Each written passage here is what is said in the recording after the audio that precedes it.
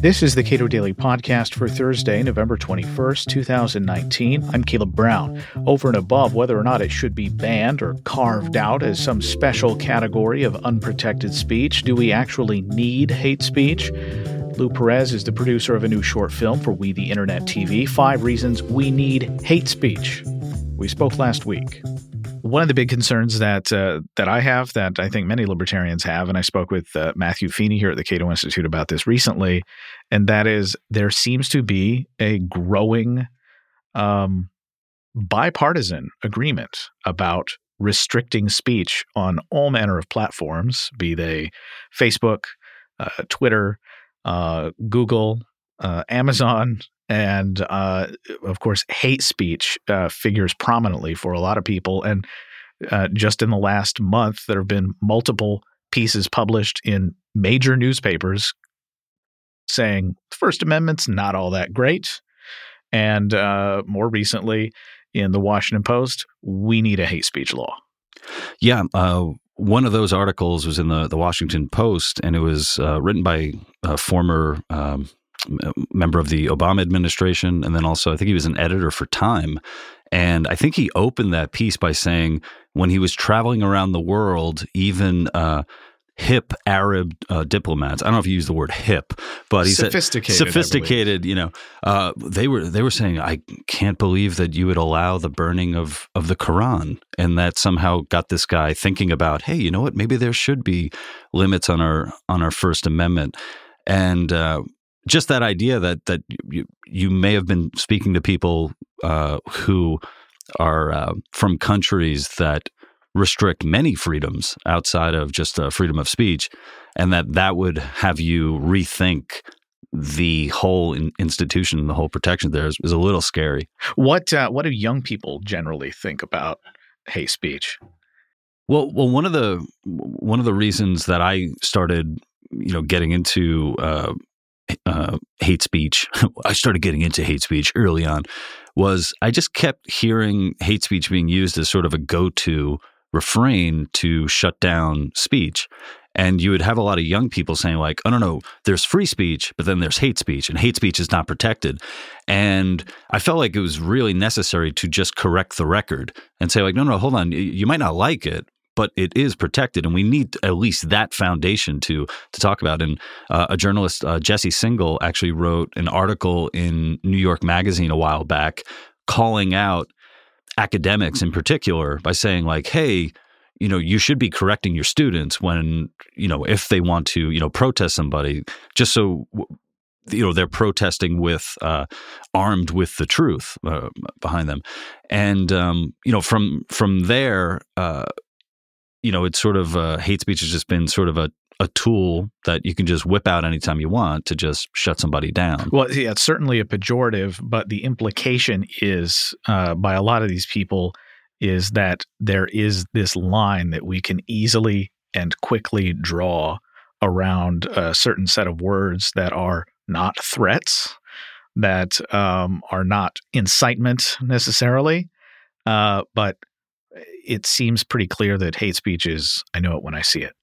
Yeah, it's definitely one of those things. And, if you could just look across the pond to Europe to see how that is playing out for them. Like Nadine Strossen, former president of the ACLU, she has her book called Hate, and she makes an appearance in our documentary, 5 Reasons Why You Need Hate Speech.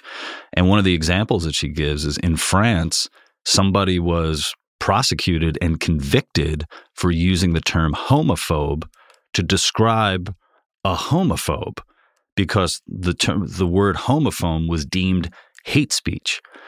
And what becomes clear is that the very people who are arguing for these laws, as nebulous as they are going to get caught up. They're going to get caught up in it. It's going to be they're the ones who are going to perhaps suffer the most, especially if you're marginalized or a minority community and if there aren't that many of you. So that's a pretty provocative title, Reasons You Need Hate Speech, because I don't feel like I need it at all.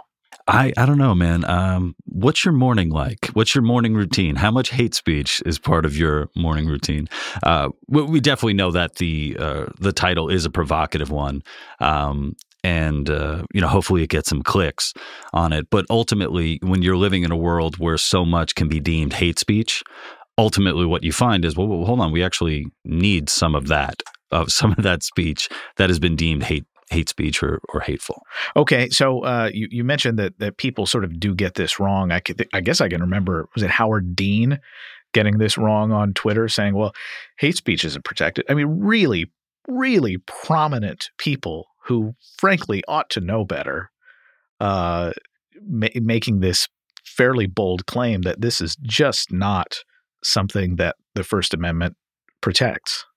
Yeah, I remember Howard Dean. I remember Chris Cuomo had a few tweets about that, and apparently he's a lawyer, which I think is kind of scary.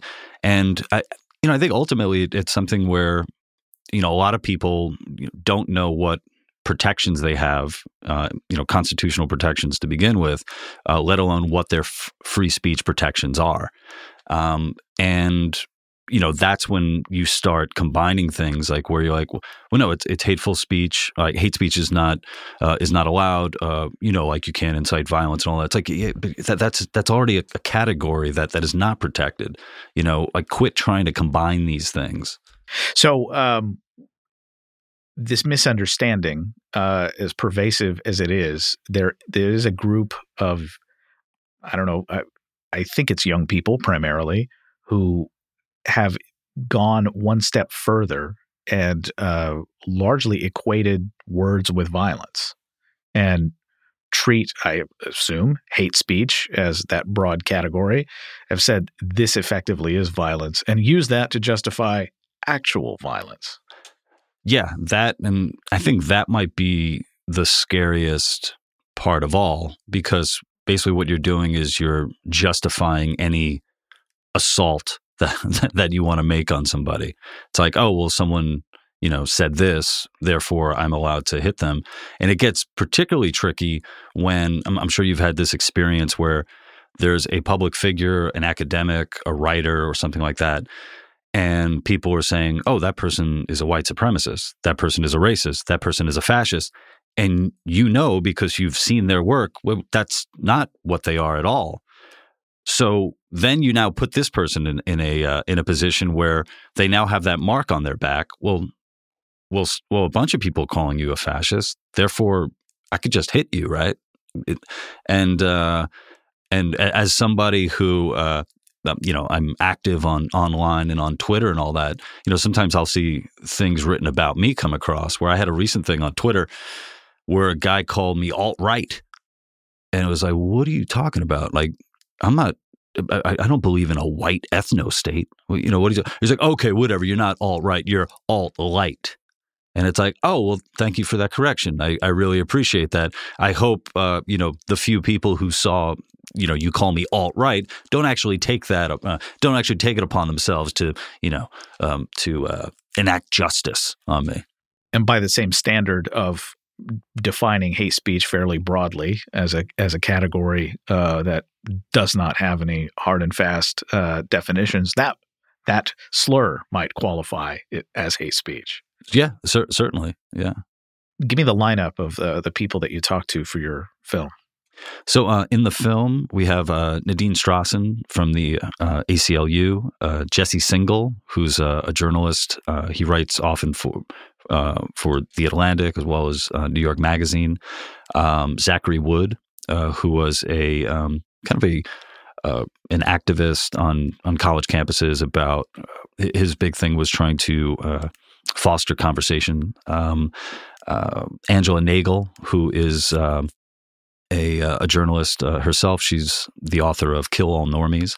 And Glenn Greenwald as well makes an appearance via Skype.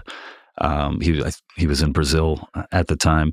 And we really wanted to reach out to members of the left to be a part of this, because nowadays it seems like so much free speech stuff is kind of been kind of co-opted by the right. And it's like, you see, if you're on the right, you're for free speech. And then people start thinking, well, wait a minute, if I'm for free speech, I don't want people to think that I'm on the right.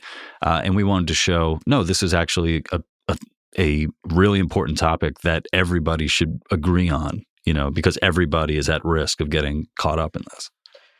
The quote that sticks out with me, which he made here, Greg Lukianoff of the Foundation for Individual Rights and Education makes this point, which is, how am I better off for not knowing what you really think about something?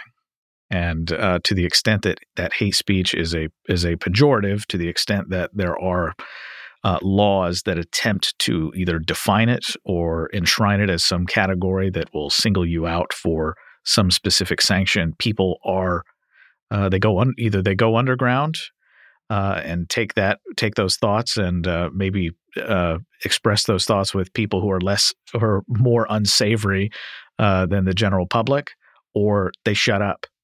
And maybe that their feelings of animosity go away, or maybe it gets worse.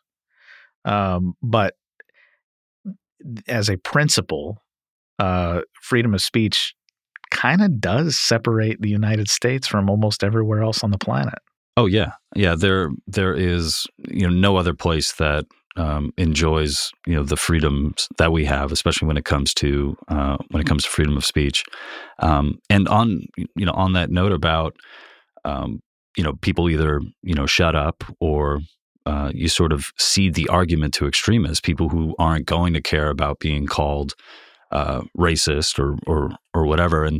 And it is scary when you think of the chilling effect that it has on discourse, and then also on serious investigation into important matters. Because if you think about it, you hear about college campuses and you hear about, oh, so and so was shouted down or so and so was deplatformed. What you don't hear about are all the people who didn't even speak up in the first place because they're like, you know what, I don't even want to deal with this. I don't even want to be, I don't want my words to be twisted, or for me to bring up a topic or say the wrong thing and then be deemed, sort of an untouchable. And what is that going to mean for, really important conversations, not only on what it means to be human, but also advancement in studies as well. And I would really like people to start reading beyond the headline, beyond the provocative title. I know that 5 Reasons Why We Need Hate Speech is a provocative title, but I hope they'll take the time to actually watch the documentary and see that the arguments that we lay out there. And I think we'd all be better off by giving one another the opportunity to make our arguments and then challenge those arguments and possibly challenge ourselves and how we respond to them. Lou Perez is head writer and executive producer of We the Internet TV. His new film is 5 Reasons We Need Hate Speech. We spoke last week. Subscribe to the Cato Daily Podcast wherever you please, and follow us on Twitter @CatoPodcast.